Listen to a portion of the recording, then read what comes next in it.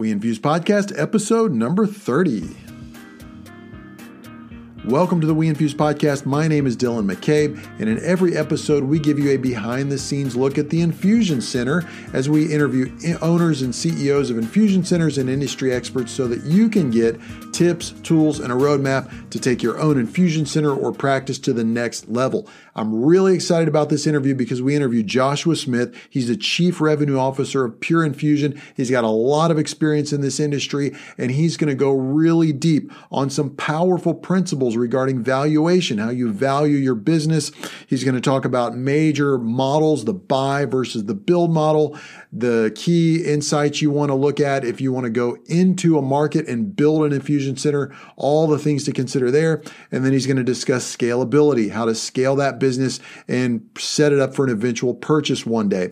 We're going to get into all that and much more in this interview. Before we jump into that, if you don't already have We Infuse in your practice or in your infusion center, you owe it to yourself to learn about how We Infuse can save you time and money. Just head over to weinfuse.com. You can schedule a short discovery call with one of our account executives, or you can jump right into a demo of the software. You will be blown away about how it makes your life easier and enables you to grow a successful practice as well. All right, guys, let's jump into this interview with Joshua Smith.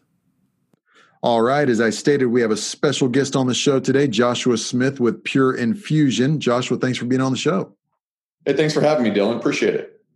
Yeah, I'm looking forward to this because you have a unique background. You've been in the VC space, you've been in the mergers and acquisitions space, and you're the Chief Revenue Officer for Pure.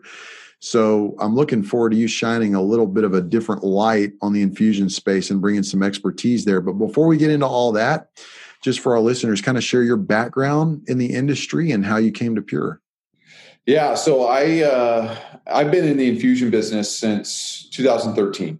And prior to that, I was in capital markets for 8 years.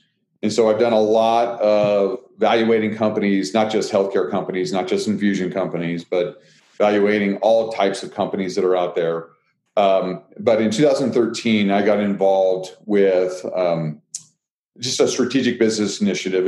It was a dialysis company that started an infusion business kind of as a side business. They had a lot of interest there. And did a lot of great work. You know, we did some partnerships with some practices, grew into some new markets across the country. And then I joined Pure in February of this year.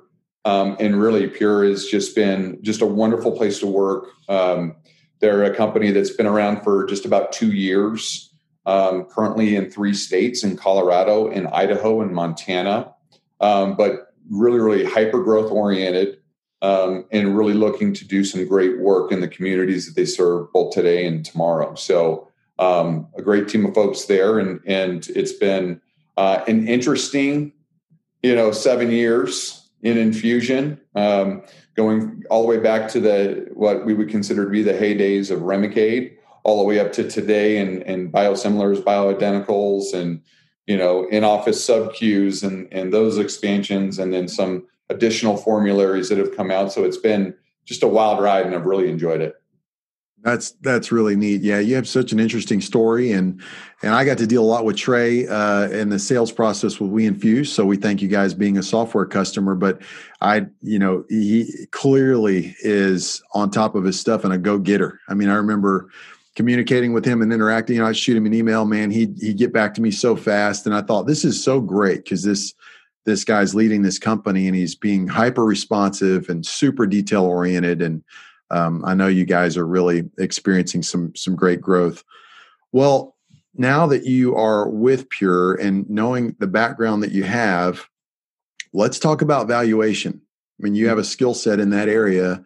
What are some principles of valuation that people should consider when they look into maybe partnering in an infusion center and investing in an infusion center, starting one? How do you go in with all the analysis you need?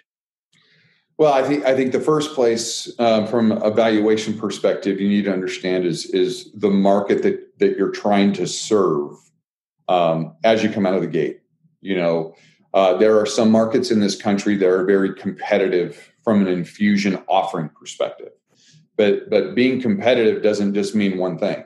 It could be that there's a lot of infusion management companies that are providing a great service for the physicians in that area. It could be just tons of in-office physician practices doing infusion on their own, taking care of their patients.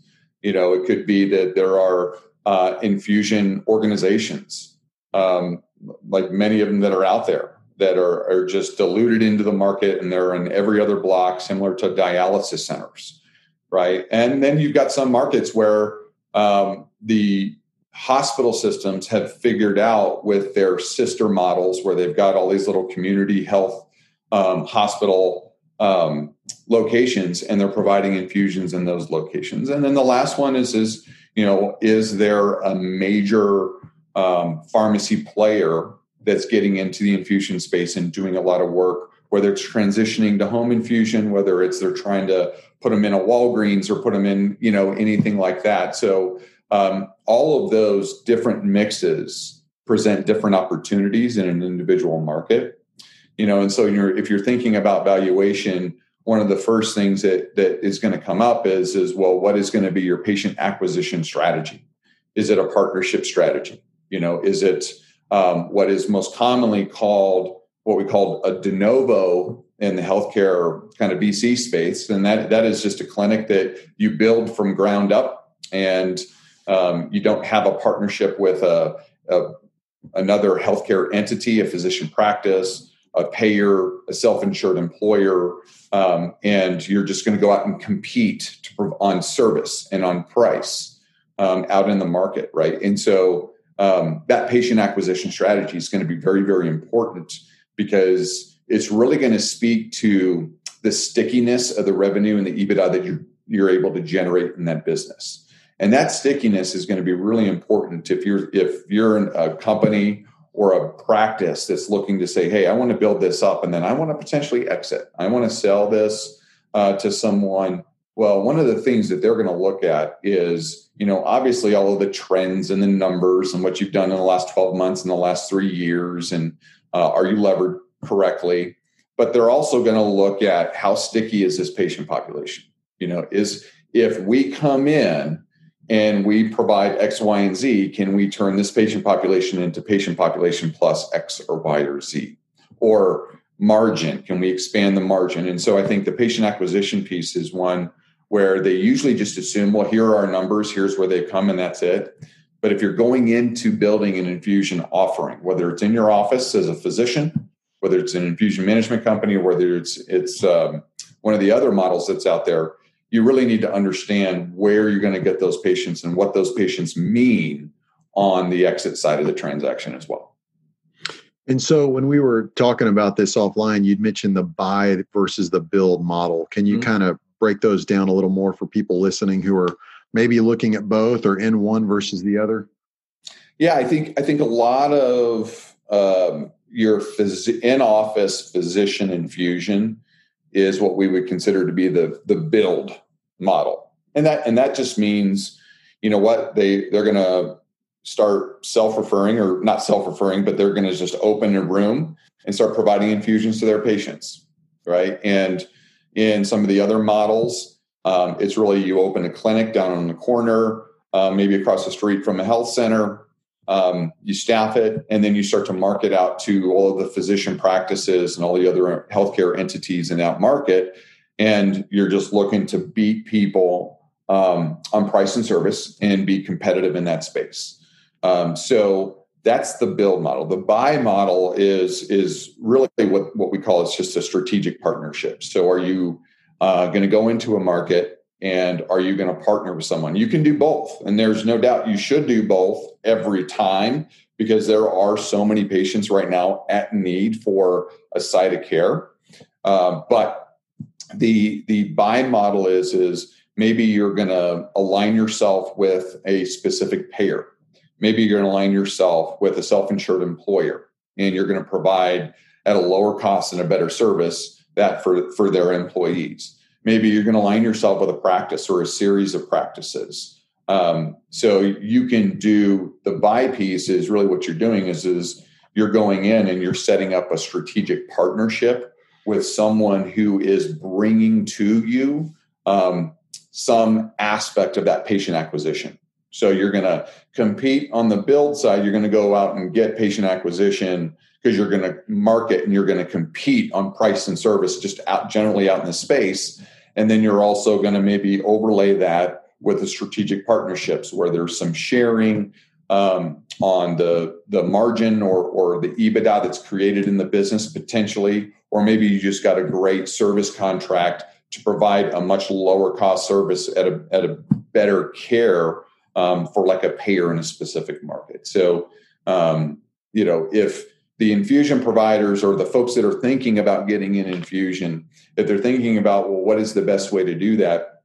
In my experience and in multiple companies, it's really a marriage of the buy and the build. You need to have a marketing, sales, and a build strategy to go get patients and to go get them from referring providers. But you also need to understand that in a lot of these markets, so much of this is moving, specifically in the world of COVID, that there are just tremendous opportunities to strategically align this practice or this business, this clinic, with another entity who can actually get you to a larger swath of patients more quickly as well. Yeah, so if I hear you correctly, it's really not buy versus build. If you want to go into this and be successful, it's go into it and try to do both. Try to make strategic alliances that can enable you to scale and to grow and to make sure you've really kind of diversified your services where you're not dependent upon one source for, like you said, patient acquisition. So with that said, when you guys look at this and you expand and you grow and, going back to valuation, what's a big red flag that you would see aside from market saturation in an area? What's a big red flag that you would see if you're looking at an area and you think, man, this is probably not going to be the best spot to open up shop, other than saturation?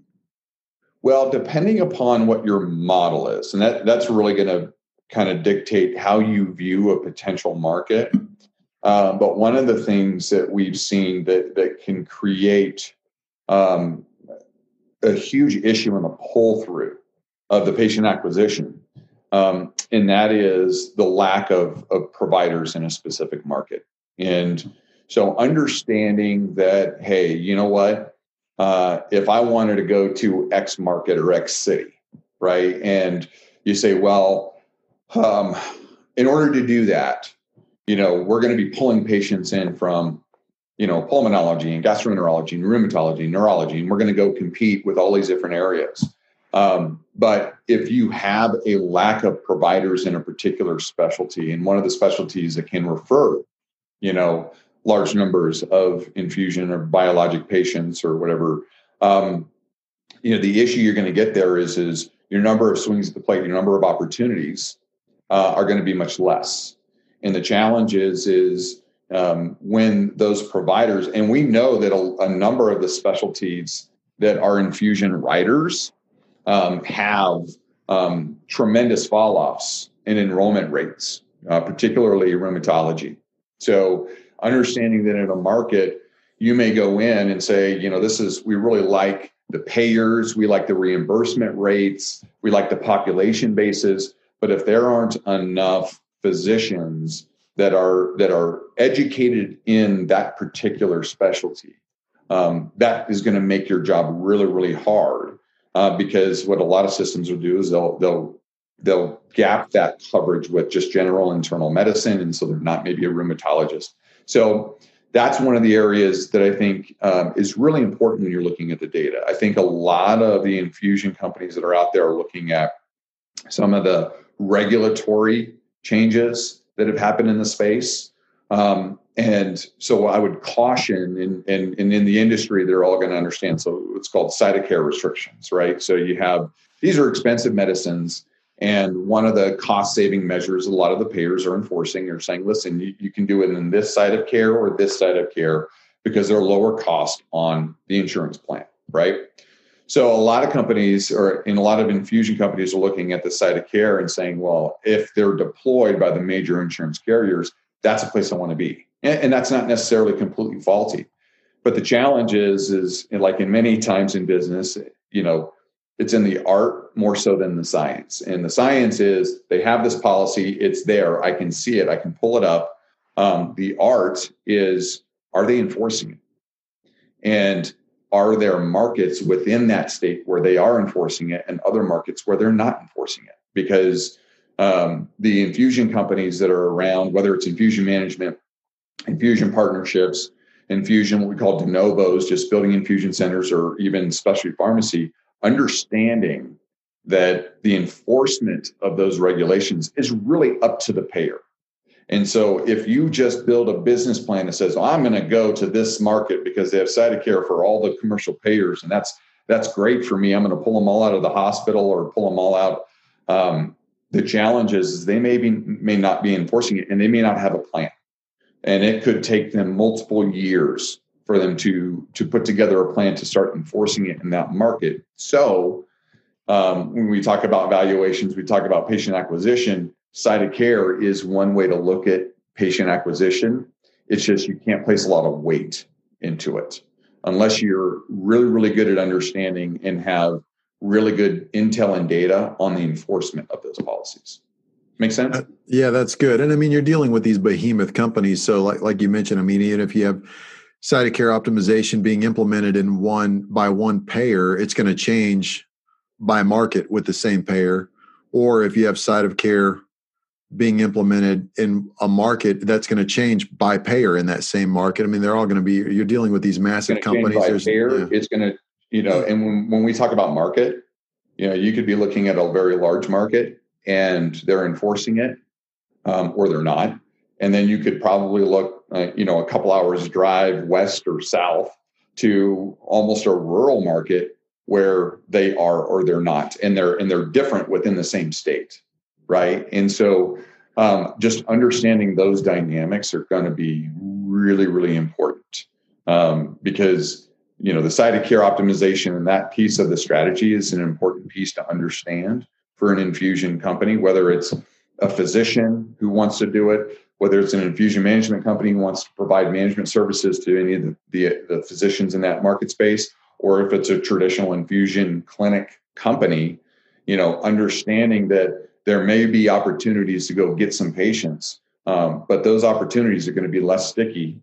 And until you get in the market, many times you're not going to know the level of enforcement that the payer is enacting. That's good stuff. So let's kind of switch gears, and let's say you've done your valuation, you found that sweet spot between some place that's just totally oversaturated versus being out in the boonies with no providers. You found a good place. You've set up shop. You're running your business. You're working on site of care optimization and payer relationships and all these things. Some things that I think we don't hear a lot about is the type of partnerships. That's something you mentioned to me before we jumped on the show, the type of partnerships you've seen in this space. What are the different types of partnerships? And then we can get into kind of the strengths and weaknesses to each one. Sure. Well, I think, different companies are looking for different strategic relationships. When we talk about partnerships, I would use the term partnership loosely and just say, what strategic relationship opportunities are there in a specific market, right? So, there are a number of companies out there that are looking to partner up with physician practices, right? And the physician practices, the physicians have been doing it for a long time. They understand the challenge with physician practices, as we all know, is physicians are getting squeezed. They've been getting squeezed for a really long time. So this is nothing new. But with these expensive medications, and there are some specialties where they have more medications that they could prescribe, other specialties where they have less medications they could prescribe.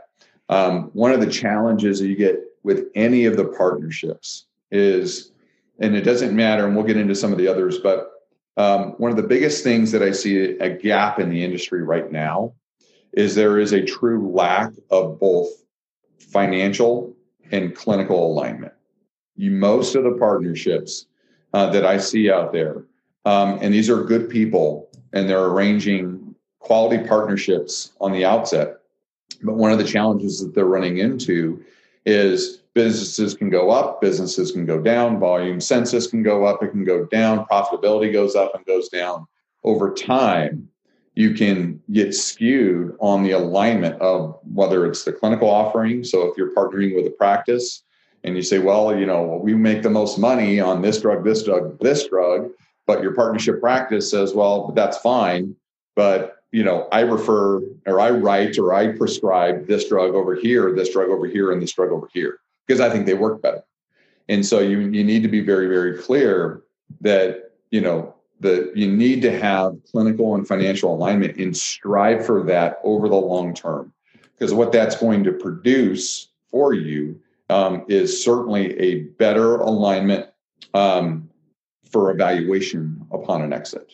But getting back to the different partnerships, so you have some infusion organizations that are out there, and one of their primary modes of patient acquisition is to partner with self-insured employers, right? And so that model is very streamlined.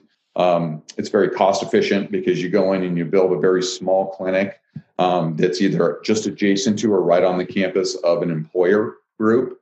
And they've got a certain number of lives that are working at the factory or working on their campus. And they just say, yeah, you know what, anybody on all of these really expensive medicines, we're going to send to you, and you're going to charge us 50% compared to where they were going before, right?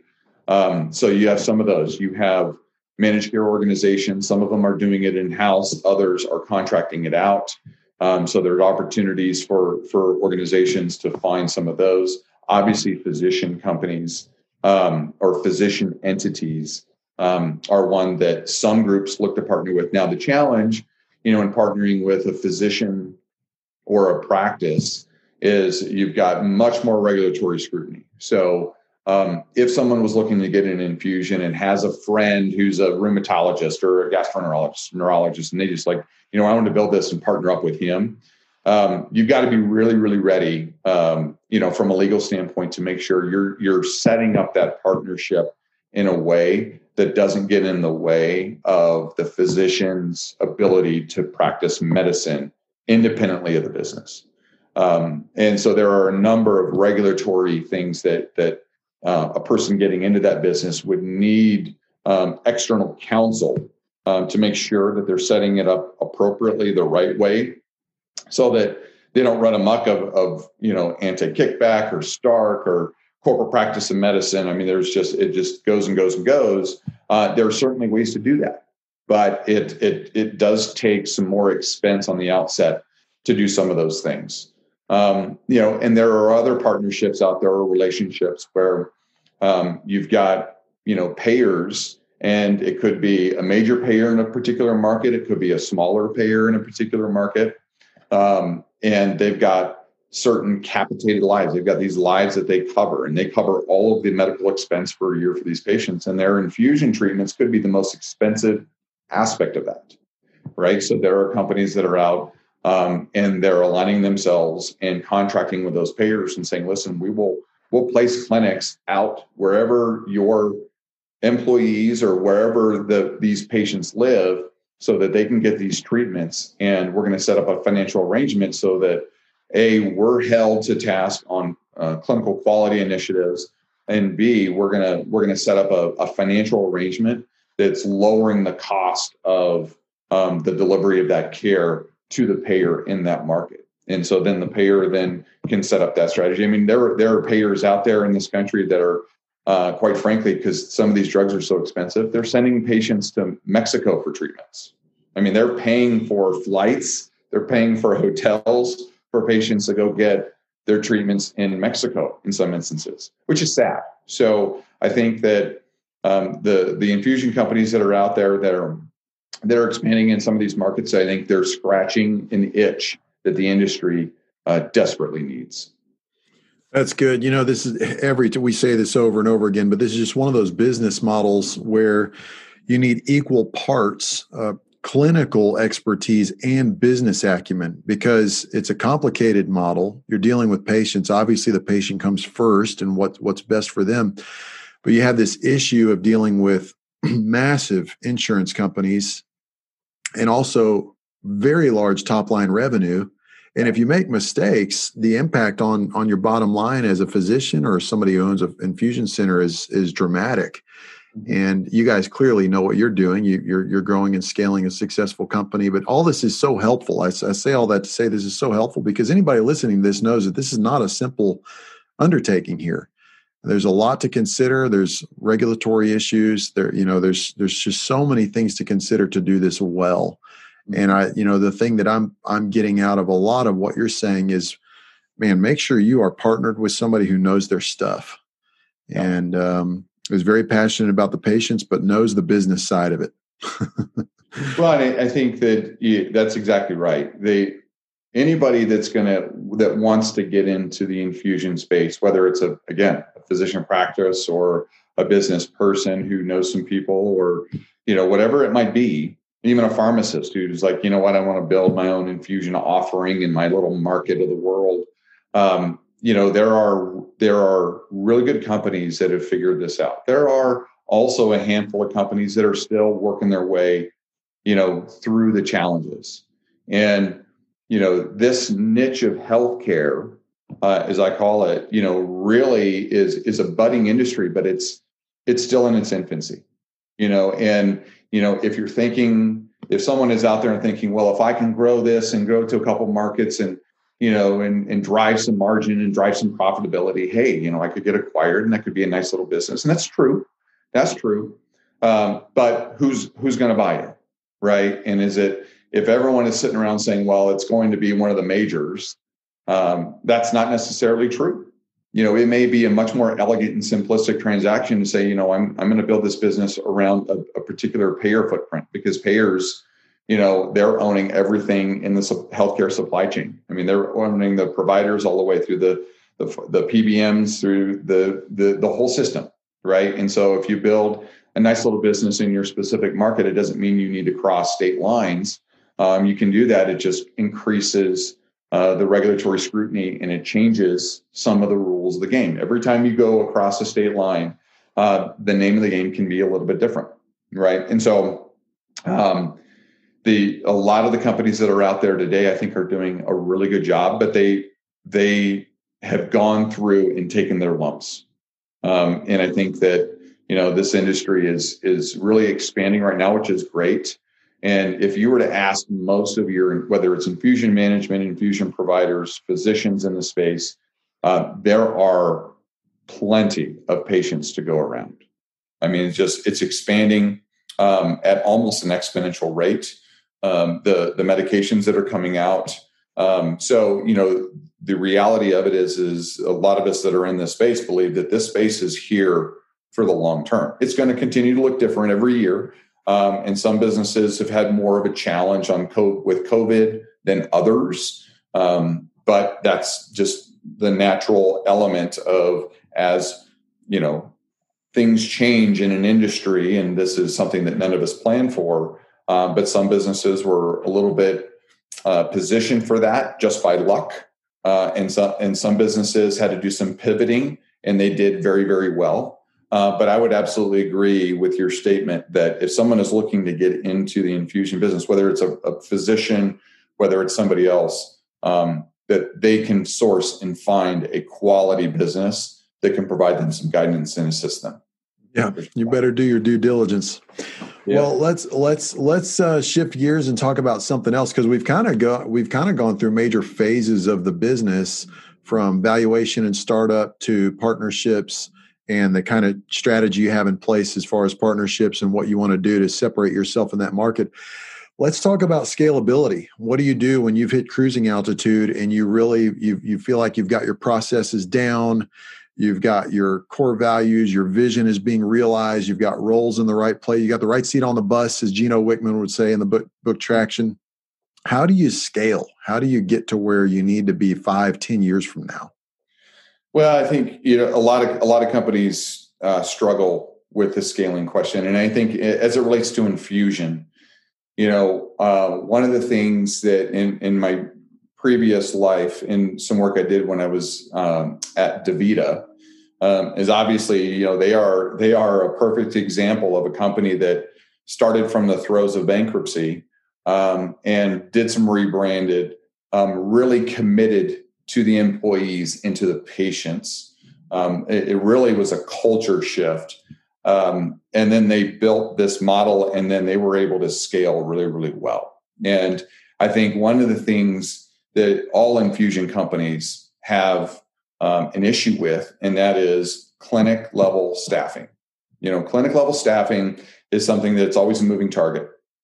And the companies that are doing the best job from a scaling perspective, they're not having to go find, new employees every few months, because that is one of the biggest drags on an organization, is when you've got 15, 20 different open positions. And we also know that on a national basis that staffing from a nursing standpoint, that there is a nursing shortage, just like some of the physician specialties that we talked about. Everybody's looking to get, being a nurse is a very competitive industry right now, specifically if you're in a highly populated area. And so I think companies that are being very intentional about their career pathing, their messaging, their culture, and their internal marketing. So many of the companies, they'll say, you talk to a leader and they'll say, well, my nurses have been with me forever. And that's a quality metric. But is that nurse necessarily good? That's where, they may have been with you for 15 years, but if they come over to my business, they're going to be there for 15 minutes. So, they've been here 10 years, but they're running everybody off. That's right. So, the challenge is how does your internal marketing align with your culture and vision and values? What are you doing to market internally to all of your clinic locations? As you said, you're flying the plane, you've got air cover, you're in a couple markets, you're doing well, profitability is good, growth targets, strategic alliances are coming out, and so you're working on some great stuff. You can really stub your toe as you're growing, where you have to continue to look back and say, man, we always have 20, 30 positions that we're trying to fill, right? And so one of the challenge with scaling an organization is making sure that you have an appropriate internal marketing program that ties into your culture, vision, and values, so that people understand that, yes, this is the culture. Is it a familial culture? Is it, it's a big company that wants a small company feel, which you hear all day long, right? But are you doing the right things so that all of the employees, from the frontline employees that are providing these treatments to the patients, to the administrative staff that's in all of the, your 12, 15, or 50 or 100 clinic locations, all the way up to your regional management and then your national management, right? And it's got to be something that's consistent and it's pushed out. That aspect of scaling is something that I think is at least in infusion hasn't been as much of a priority. And quite frankly, it's rightfully so, because these companies are younger. And so they're still getting to a place where putting together and having the financials to build an internal marketing strategy you've got to get to a certain size in order for that to make some sense. But even if you're, say you're driving 5-10 million in EBITDA, that's a big enough size where you should be spending time, because every dollar that you spend there is much, much cheaper than the dollars you're spending to go recruit and try to find and interview new people. And most companies are not one-person interview organizations, as you know, Dylan. You've got to meet with this person, you've got to interview with that person. Maybe it's a team interview. So, you're pulling in tons of bandwidth to do that. And again, we're talking about scaling. Bandwidth is the name of the game. How are you parceling up the bandwidth on the key players in the organization so that you can continue to propel the organization forward? If they're too busy looking back and trying to backfill bodies, they're not looking forward. That's so good. So if I hear you correctly, it sounds like the chief revenue officer, who's a numbers guy and a mergers and acquisitions guy before this, is saying scalability really comes back to core values and vision and culture. Mm-hmm. Well, when you're thinking about the ability to scale to get to a certain size, that's an area that's often missed, right? And you think about, well, is the model scalable? Usually when you talk about scalability, it's, well, our model is a joint venture with a physician practice, right? Okay, so how many practices can you get in front of? How quickly can you get in front of them? And how quickly, what is going to be your close rate? Again, most of those types of deals, Dylan, they're a minimum 18-month process. 18 months right now in infusion is a lifetime. So many things change. So if the scaling the business is if the scaling the business is de novos, and we say, we look at this and we look at this, and you have your 20 or 30 different data points you look at to say, we're going to go build a clinic down on the corner of First and Central, and then we're going to go market. Okay, how repeatable is that? It's very repeatable, but it's going to be some time before you're going to see substantial or contribution EBITDA to the business that would be interesting, right, to a potential acquirer.